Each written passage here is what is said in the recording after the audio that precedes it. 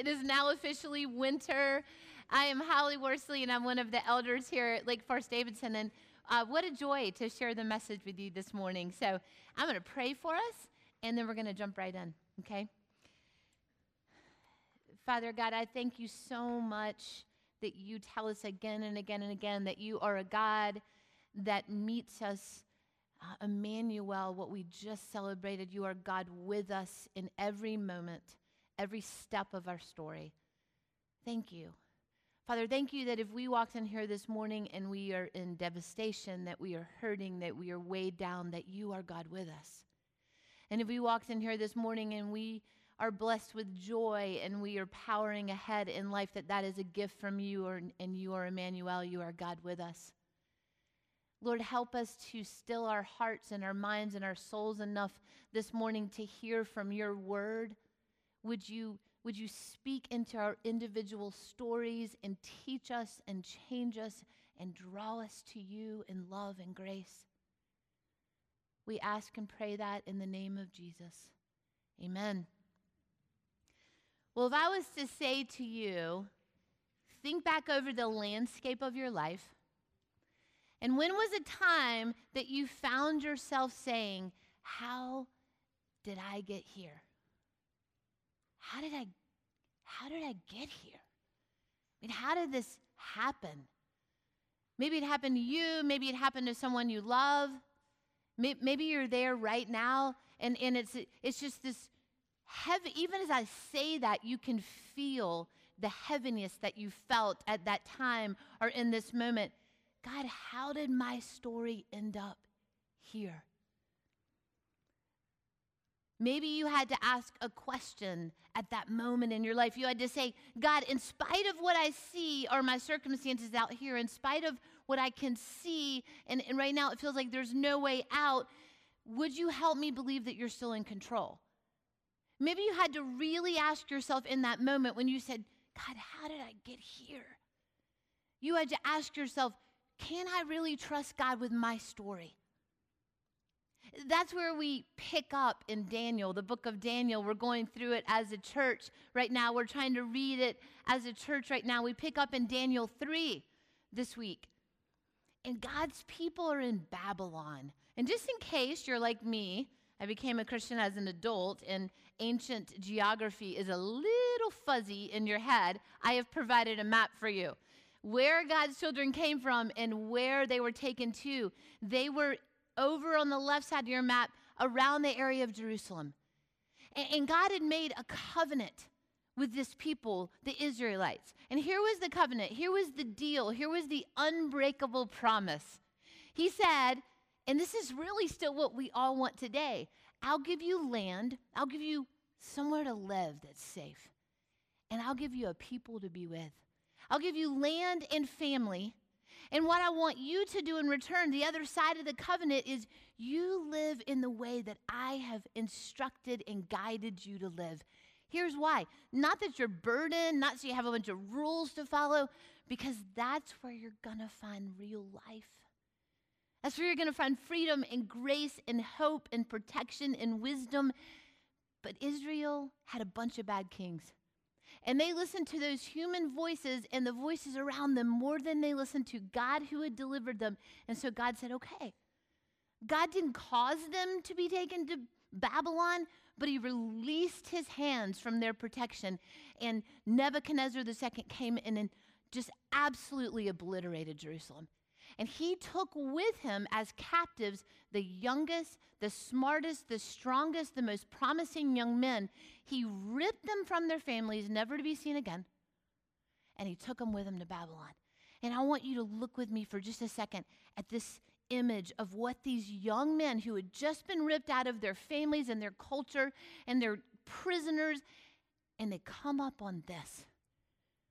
This was Nebuchadnezzar's palace, his city, Babylon. It's literally called, Babylon means the city of God, not the one true God, any God that Nebuchadnezzar wanted to tell you to follow. Babylon means the city of God. Nebuchadnezzar II reigned for 40 years of the 70 years that Babylon. He was a brilliant builder, a brilliant man in the battlefield. and he was also completely insane. This city was 56 miles of wall around the outside. It was massive. The walls were 300 feet tall, 25 feet thick. And then there was a space, and then there was a second wall. The outer wall went down 35 feet, so there's no digging under this one. There was a moat that went all the way around the outside wall. The Euphrates River flowed through Babylon, and at night they would lift up a drawbridge that was 150 feet long to protect the city. Around the outside of this wall, there were 250 towers. Listen to this. They were 450 feet tall, each of them. Massive. And then in the middle, there's a ziggurat. In case you're a little dusty, that's a pyramid with steps up it. That was the temple to their main god, Marduk. And it was a giant golden statue of him. But not just one god. There was literally a pantheon of gods in this ziggurat. And they would say, these are all our gods. That's what these young men, tired, terrified, alone, that's what they're walking up to. And they had never seen wealth and power like this. Never. And here was Nebuchadnezzar's plan for their life. His plan for their life was complete and total indoctrination into the Babylonian way of life. They were given new names. The names that they had in Israel, they represented the one true God. Their name literally represented the one true God. Those names were taken from them. And the names Daniel and Shadrach and Meshach and Abednego, those were Babylonian names. We know them by those names if you've ever heard this story, because that's how indoctrinated they were into the Babylonian way of life. And those Babylonian names represented Babylonian gods. So every time they said their Babylonian name that had been forced upon them, they were sort of subtly saying, and I follow this Babylonian god. Or they were meant to be. They were taken from their families forever. They were taken to a foreign land with foreign customs. They were taught a new language, Akkadian. They were told, there's not one true God. You're in Babylon now. I mean, there's a pantheon of choices here.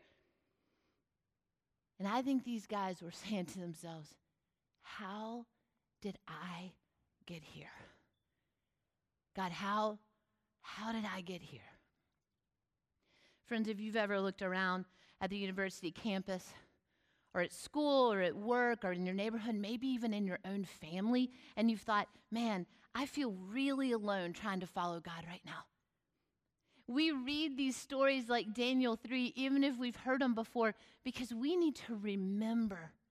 We are a forgetful people. We need to remember that you and I, if we're following Christ today, we stand in a long line of faithful people who had to ask themselves the question, God, in spite of what I see in front of me, help me believe that you are still in control. Help me believe that you are trustworthy of my story. Help me to be brave in you, God.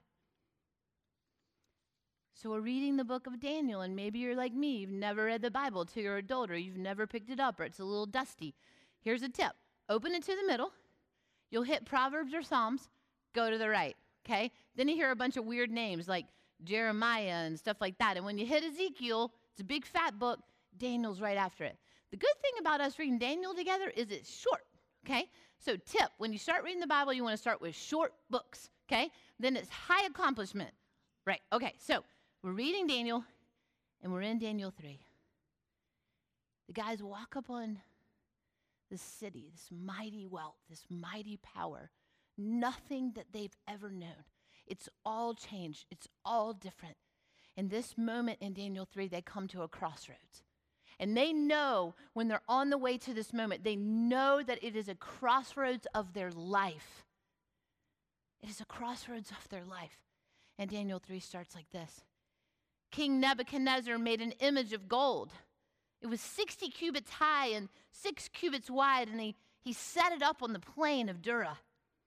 And in the province of Babylon, he summoned the satraps, the prefects, the governors, the advisors, the treasurers, the judge, the magistrates, and all of the other provincial officials to come to the dedication of this image that he had set up. Try to picture this. He had this mighty palace in Babylon, but he also owned so much land that he was over. This was in another province called Dura. And he literally, the scriptures list those people that he called twice. And it lists them twice to say, do you get that anybody who was anybody was there? It was on a plane you could see forever. And he took this image. It was 90 feet tall. It's been compared to the Colossus of Rhodes. 90 feet tall. And what they would do is they would build the image out of wood, and then they would beat down sheets of gold, and they would cover this wooden statue all in gold, in sheets of gold. Then they would dress this enormous image in fine linen and gold and jewels. Can you even imagine what that looked like on that plane? This massive image, this mighty group of people, Nebuchadnezzar in the front. But it wasn't just the people, it was what he created. He created this moment that was like a pinnacle of decision. Listen to this. Then the herald loudly proclaimed, nations and people of every language. See, Nebuchadnezzar had gone to Ammon and Tyre and Egypt and Jerusalem. And wherever he went, he destroyed and he ripped people from their homes, their families, and their culture. And so there was every language there. You are commanded. As soon as you hear him building this moment, the sound of the horn and the flute and the zither and the lyre and the harp and the pipe and all kinds of music, you'll fall down and you'll worship the image of gold that King Nebuchadnezzar has set up. And whoever does not fall down will be immediately thrown in that furnace over there. And it's right there. It's this huge furnace, and they were like a dome, and there was a hole in the top where you could drop in the fuel, and there were doors on the side, and you could literally, they had been, using it to make the metalworks, and it was terrifying. You could see it. Friends, none of them believed that there was a God in this image. What they did is they brought enchanters and sorcerers and astrologers, and those astrologers came and they prayed spells and incantations and magic onto this image. And the idea was that they would entice and threaten and bind an evil deity into this image.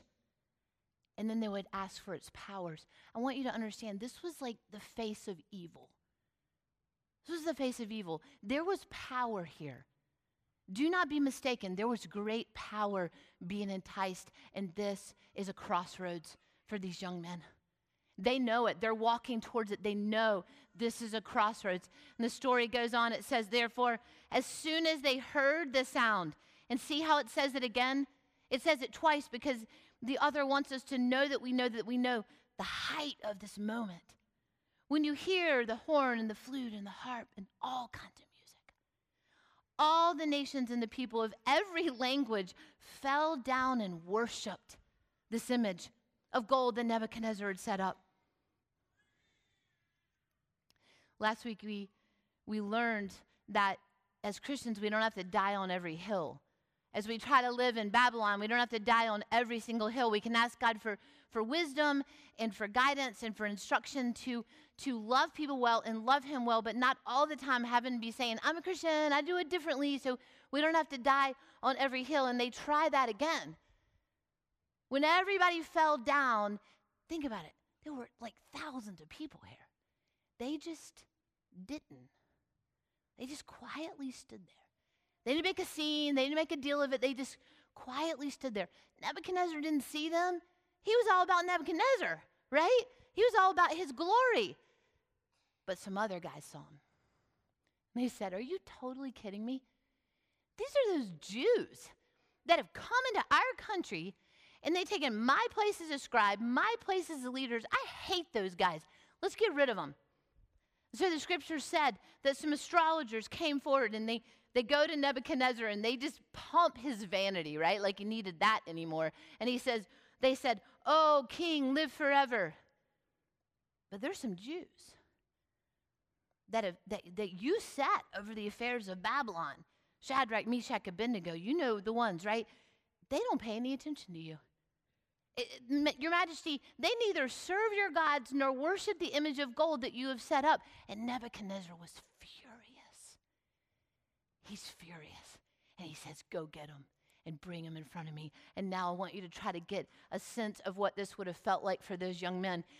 They are literally standing, the three of them, before this mighty king. Everybody's watching. He says, "You know what, guys? We're going to have a personal ceremony now. You three and me. Let me just review. We're going to play that music again, and everybody's going to watch. And when we finish, you're going to bow down. You are going to bow down and worship that. Or I'm going to throw you in the furnace right there. Hey, make it 7 times hotter. Can you feel that, guys? Okay, personal ceremony. Ready? And by the way, what kind of God's going to save you from that?" But these guys knew that this was going to be a crossroads. They came knowing. And so they say this, "King Nebuchadnezzar, we do not need to defend ourselves before you in this matter. If we are thrown into the blazing furnace, the God we serve is able to deliver us from it. And he's able to deliver us from your Majesty's hand." Here's the linchpin of the whole chapter, the whole scene. "But if he does not, we want you to know, your Majesty, that we will not serve your gods. We will not worship that image of gold that you have set up, that evil that you will set up." This is our line. This is our line.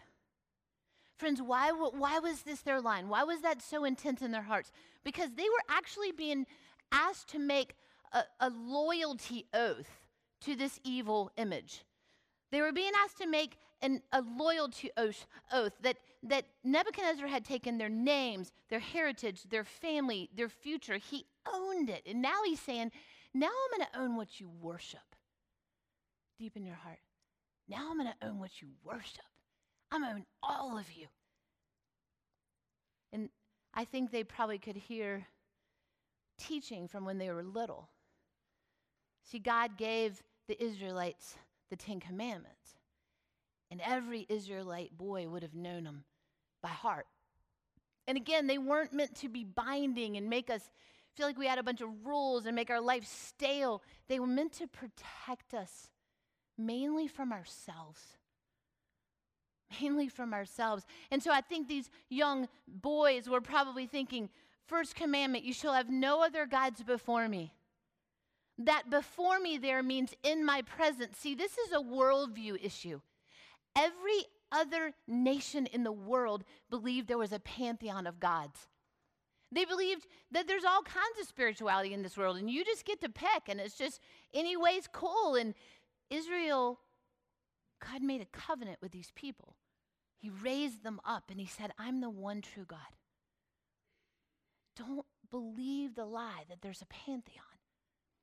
And I think they heard the second commandment ringing in their heart and mind. It said, you shall not make for yourself an image in the form of anything in heaven, on the earth, on the waters below. Don't replace me with other stuff. It won't work, God says. And this next part, a lot of people haven't read this part really closely, and it brought me a lot of hope when I made a commitment to Christ as an adult. Listen to this. You shall not bow down to them or worship them. For I, the Lord your God, am a jealous God, punishing the children of the sins of their parents to a third and fourth generation. You're like, that doesn't sound very hopeful. Okay, that's not the hopeful part. What they understood that we sometimes don't is that when we forfeit our obedience to God, it affects not just ourselves. If I forfeit my obedience to God, it affects my family, affects my neighbors, my friends, my coworkers. We want to believe that our faith walk is just for me, and that is not how God made us. God put us in community. He intended that we were where we are, and they know that if they bow down to that image, that the guilt is on their whole family, not just them. But here's the hope. But showing love to 1,000 generations of those who love me and keep my commandments. So in my dorm room, when I made that little commitment in Chapel Hill to follow God, Jesus now, because we live under the new commandment, interjected himself in my life story, in my family line. Jesus interrupted the patterns. He interrupted the decisions, and he said, now we're going to do a new thing. Now we're going to do a new thing, and this is going to be the way that I designed it, and it's going to be in my wisdom and my protection and my beauty. And they had that ringing in their hearts and their minds. They knew him. It was a line. They said, we believe God can, but if he does not, I will still worship him. I will trust him with my story. I believe that God can heal me, but if he does not, I will trust him. I believe that he can provide for me in this situation, but if he does not, I will trust him. I believe he can mend this relationship and heal it, but if he does not, I will trust him. Because here's what they were really saying. If you follow Christ, it's a win-win. He will deliver you in this life. He has delivered me from myself, from evil that was outside of me, from things that have happened in my life. He has delivered my husband, my children. He will deliver you in this life. But if he doesn't, he will deliver you from death itself. If you follow Christ, it's a win-win. That's what these young boys were saying to this mighty king. And he was furious. The scriptures literally translated says the expression on his face changed. It went from pride and indignation to fury, to rage, to insanity. And he looked at those guys and he said, come and get them. And he bound up those young men and he took them to the top of the platform where they could throw things in the top of the furnace. And those guards had to be strong because these were young men. And they had to be right on top of them, and they were bound, and they struggled and pulled them up there, and the whole plane is watching. Now it's just a threat for everyone to be sure that you never cross Nebuchadnezzar, and they threw him into the fire. The fire was so blazing hot that the soldiers were burned and died.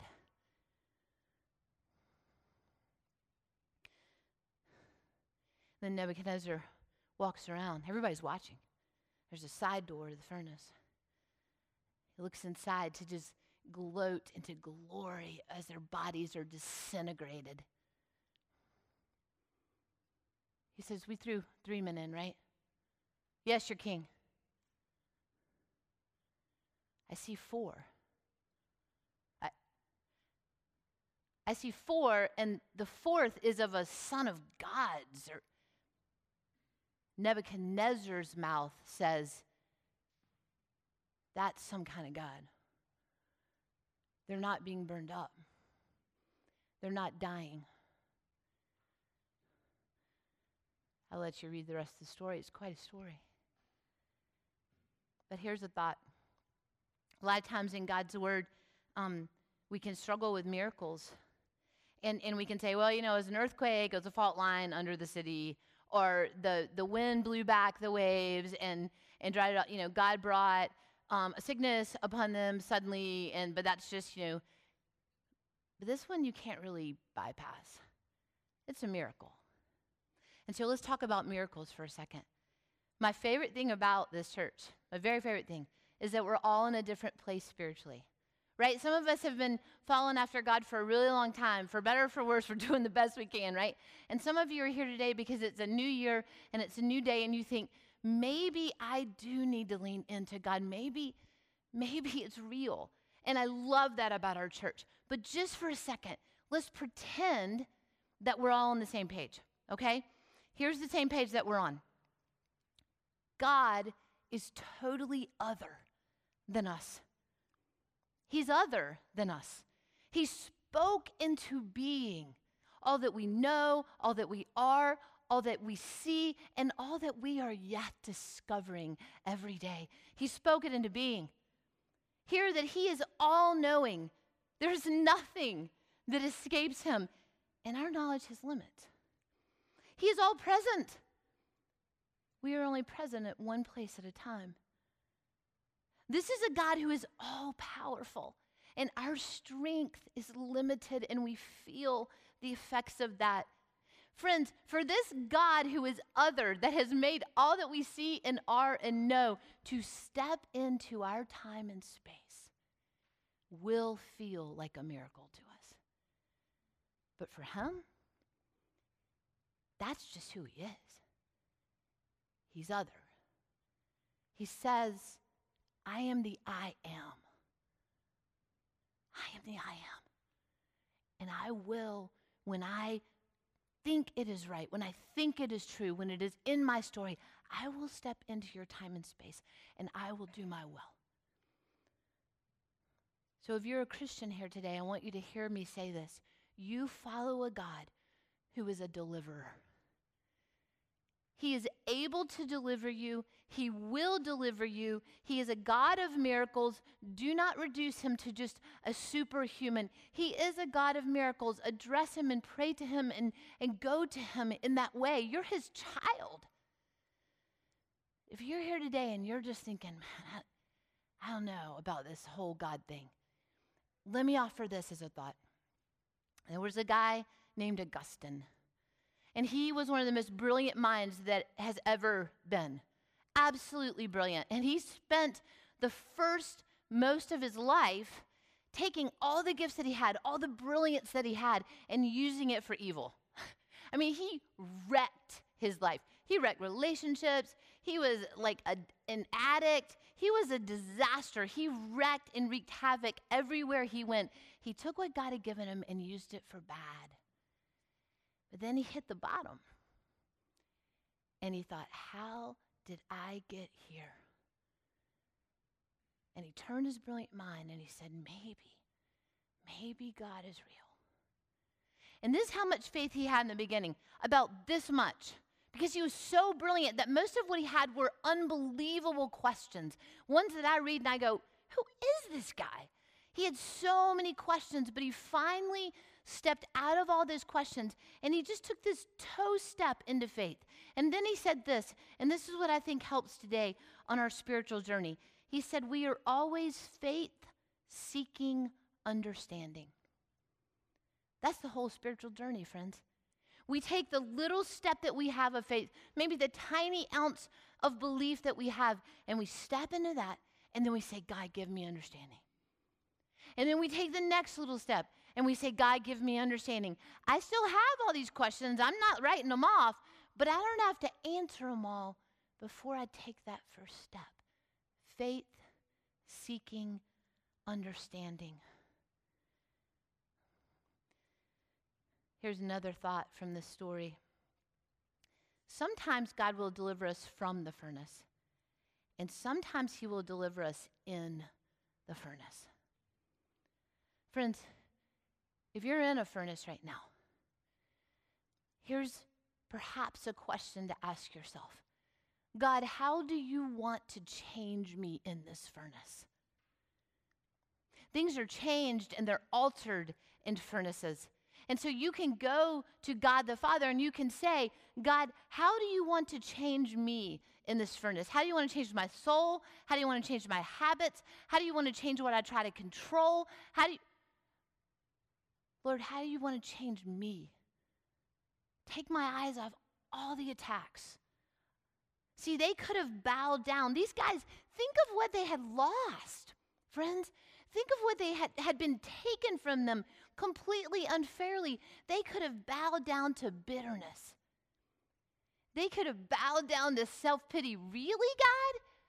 I mean, we rose up in this foreign land and we've only been faithful to you, and now you couldn't even let them look the other way? Really, God? They could have bowed down to that. But instead, they said, God, I will trust you with my story. And I know you are able, but if you don't, I still win in Christ. Not Christ for them yet, but Christ for us. A word of caution, I think, comes from this story. For those of us that are trying to follow Christ, John Calvin says the human heart is a factory of idols. So God said, I'm intended to be up here, right? Like that's my rightful place. But our heart is subtle and deceptive, friends. It's slippery and we don't even see it. And suddenly we turn around and look at our life and go, good grief. Man, that has become my ultimate thing that I think about. That's become the obsession that keeps me awake at night. This thing has become what my entire life and heart and thinking are oriented to. And that means that thing is in the place of God right now. The easy things are material things. Oh, we make material things our gods, right? That's easy. I think it's much more slippery than that. I think political power is one for Americans. I think we seethe with hate against each other and we argue about what is better and what is right, as if to say, if we get the right person in the White House, we'll be saved. Really? We just took that party and made him our God. Really? I think significance is a God for us in America. What if God called you to live a completely quiet, obedient, unseen, unnoticed, unglorified life? Would he still love you? Would that still be okay? Someone said to me recently, Holly, your kids can be an idol. My husband and my kids are my greatest gifts that God has given me. And I can make him an idol, right? I can be like, you know what, I'll do your math homework for you. Yeah, I know you're really tired. And we're going to get you SAT tutor, and I'm going to drive you 6 hours a day to 27 lessons. And I've heard this story now since I was in my 20s, not before that. And I spent this week many times asking the Lord to show me, God, what has slipped into my life where only you should be? Because my heart is sneaky. It's sneaky. And I said, God, please don't let me miss it. Let me be faithful to you. Give me the strength to move it out and put you there, because I want my life to work the way that you intended it to work. One last thought. I think in America, a lot of Christ followers are what I would call furnace avoiders. I say in America because we have more of an opportunity to do this than people that follow Christ in other countries. We're not called to the carpet as often as people in other countries. And I think we can, if we're not careful, be furnace avoiders, that we never draw a line. Right? Because we do live in Babylon as believers today still, and we are aware of the fact that if I don't draw lines and make a scene and take a stand and have a conversation, then life's just kind of easier. But that's not what God called us to. When he delivered me, he said, now, Holly, don't die on every hill, because that's just obnoxious. Nobody wants to be around that. But every once in a while, there's going to be a conversation or a moment. And you're going to know in your heart that I put you there. And I want you to live full of love and full of grace for that person. But I want you to be brave for me. I mean, I want you to, in love and in grace, I want you to draw a line and I want you to have a conversation, because I'm trying to reach them too. And as crazy as it sounds, I might use you sometimes. It's a fallback, you know. What will your legacy be? What will it be? We're all either going to get feeble or we're going to die young. So what will your legacy be? Will you draw a line sometimes? Will you live in such a way that someone would want to know your God? in spite of what you see as your present circumstances, will you choose to believe that God is still in control? Will you trust him with your story? Would you be brave for him? Let me pray for us. Father God, I thank you that you gave us stories to remind us that we are not the first people to live in Babylon. And Lord, as much as the world wants us to think that we're alone, it wants to build a news network and a media that says, man, you're alone, this thing's dying out, that's a lie. You are mighty, and you are still delivering, and you're a God of miracles, and we celebrate that today, and we say, God, would you renew in our hearts, putting you where you belong, not because you want to slap down rules on us, because you want us to give us real life. Lord, give us the courage to choose that. Help us to be brave. I pray that in the name of Jesus. Amen.